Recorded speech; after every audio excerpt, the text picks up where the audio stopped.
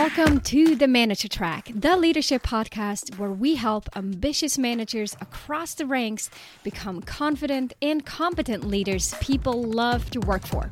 I'm your host, Ramona Shaw. Here we are in episode number 4, and today I want to talk about the key insights we've learned from our COVID-19 leadership survey. So here is how we even got to this place. As COVID-19 and its implications started to roll out and all my clients moved remote and sort of found themselves in this new way of leading, a new way of working in managing family and kids and everything else that came with this shelter in place. So during this time, I found myself in many different conversations with clients about what is working for them and what isn't. Things that they've said or done that resonated really well with their team, possibly to my client's surprise. And then things their manager has done or said that worked really well for them. Or maybe things that their manager said or didn't say that did not sit well at all with my clients. Equally, things that the company did or didn't do that built trust and loyalty or that eroded trust and loyalty. And as I was going through these conversations, I really started feeling the urge of this needs to be shared. We need to capture these lessons and spread this message, spread the learnings of even though we wake up with the best intentions in the morning, some of the things that we do or say, even when they come from the best intention, they don't sit well with the people that are at the receiving end of our actions or words. And we may not be aware of it. These are the things that are often referred to as blind spots. It's things that we didn't realize had this negative implication. And those are often the actions or the behaviors or the habits that can slow down someone's career or shape someone's reputation to the negative. As a leadership coach, one of my responsibilities as a leadership coach is to uncover those blind spots for my clients so that they're removing barriers and things that could get in the way of their progression and acceleration in their leadership career. Now, let's go back to those conversations. As I was thinking of capturing this, I decided to, together with my team, set up a survey. We called it the COVID-19 Leadership Survey. Not a fancy title, but it was really meant to be a 2-minute, 6-question pulse survey to figure out where are we at and what's working and what isn't working. And in this episode here, I want to share with you some of the key insights we got out of the first set of responses. So within about 10 days, we had 57 people respond to the survey. The first question was, how satisfied are you with your company's internal response and communication in regards to COVID-19? There was a scale from 1 to 10, with 1 being not at all and 10 being very satisfied. The average response was at a 5.7. Now, this says that when I look at the chart with the different responses and the allocation of it across that scale from 1 to 10, we can see there was a high number of people who actually gave their organization a 9 or a 10. And yes, when we look at research and other surveys that are happening right now, we do see that a lot of people and companies have really stepped up the game and focused on people first, on empathy, on over-communication, things that have worked before, even in good times, but maybe weren't practiced as much, that they now have really paid attention to and are honing in on over-communicating, empathy, and personal support.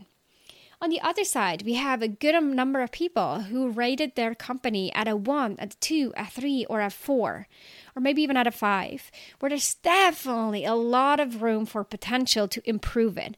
And the lower ranking numbers, those are the companies that will suffer most, not financially speaking, because I don't know the industry that they're in, but from the perspective of employee retention, employee engagement, and motivation. And these will ultimately be the factors that would determine how fast a company will be able to rebound and how fast they will be able to adapt. Because without the people behind it who are driving the mission, a company just lost its biggest resource. And we know that, right? But let's get to the fact. So the first question was, what was the most meaningful thing your company did so far to support you during COVID-19? Here is what I want you to take away from this question. It was very clear that communication empathy and care were most prominent in this response. Yes, there were a few responses on a financial support, such as back-to-work bonuses or emergency grants.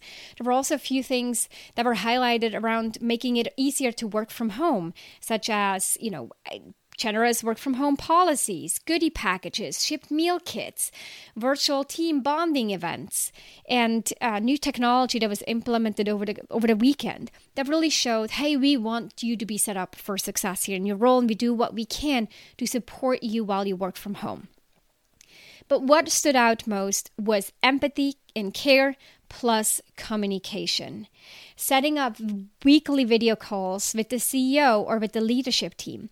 Ask me anything sessions with the executive team where no questions were off the table. Ending communication on a positive note, hopeful note, and a positive outlook. Establishing bi-weekly calls with the broader team, having one-on-one sessions with each team member, providing constant communication on new developments, creating a resource library, including video messages from their senior leadership team or executive team. Those were the key things that stood out from all the answers that we received.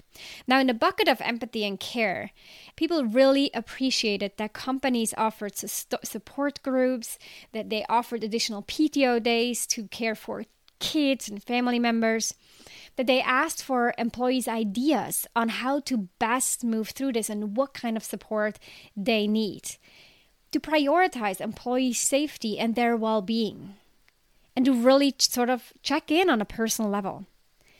This is not necessarily a problem of common sense, right? But it's a question of common practice. Those things are not, wow, I had no idea. Yet, so many companies did not do it. But those who did, they got some brownie points with their employees because clearly this was showcasing the care for their employees and established a sense of loyalty and trust between employee and company. Now, there's a few things that people didn't like, and I wanted to address those as well, right? We wanted to highlight the good practices and also address what did not sit well. We had several responses who mentioned that they had to pay out of pocket for Zoom upgrades or for hardware to work from home.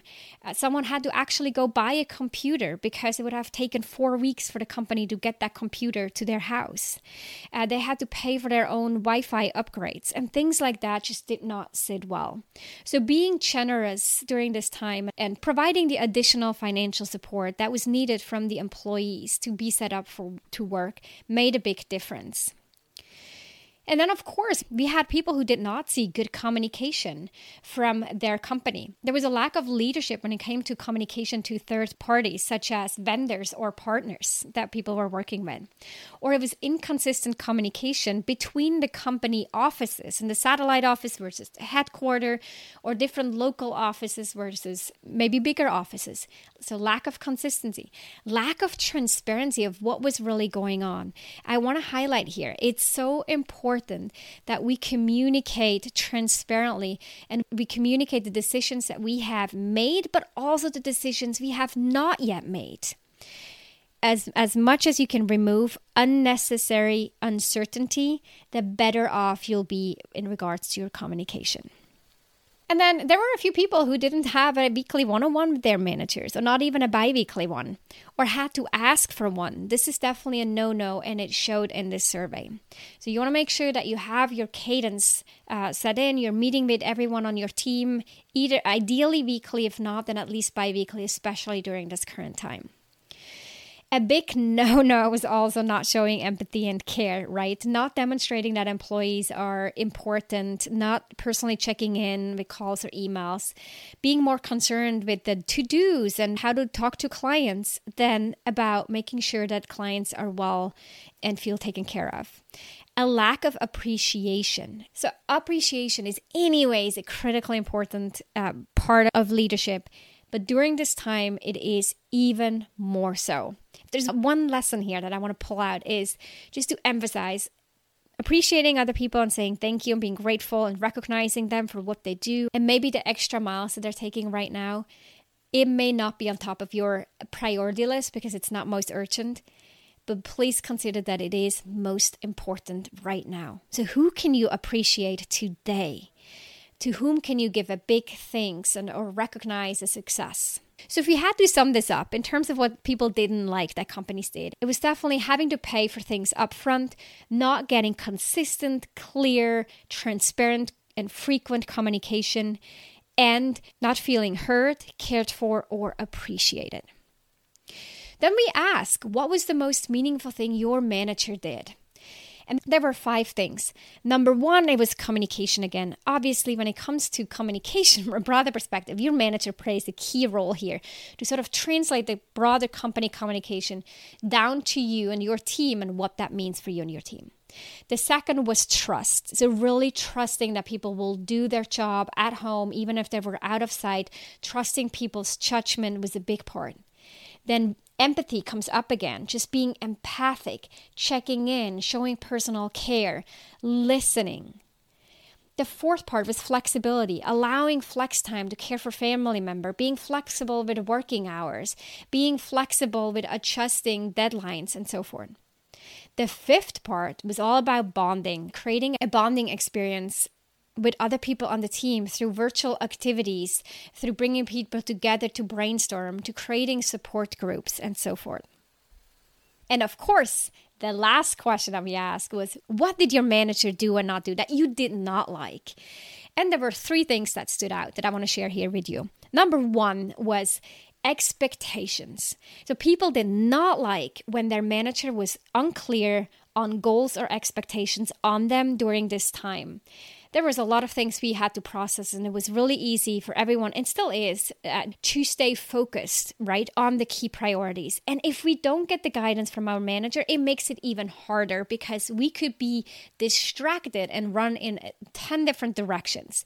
So being really clear on goals and expectations is critically important right now and will make it so much easier for everyone on your team to be productive and motivated and engaged. The second part was all about communication.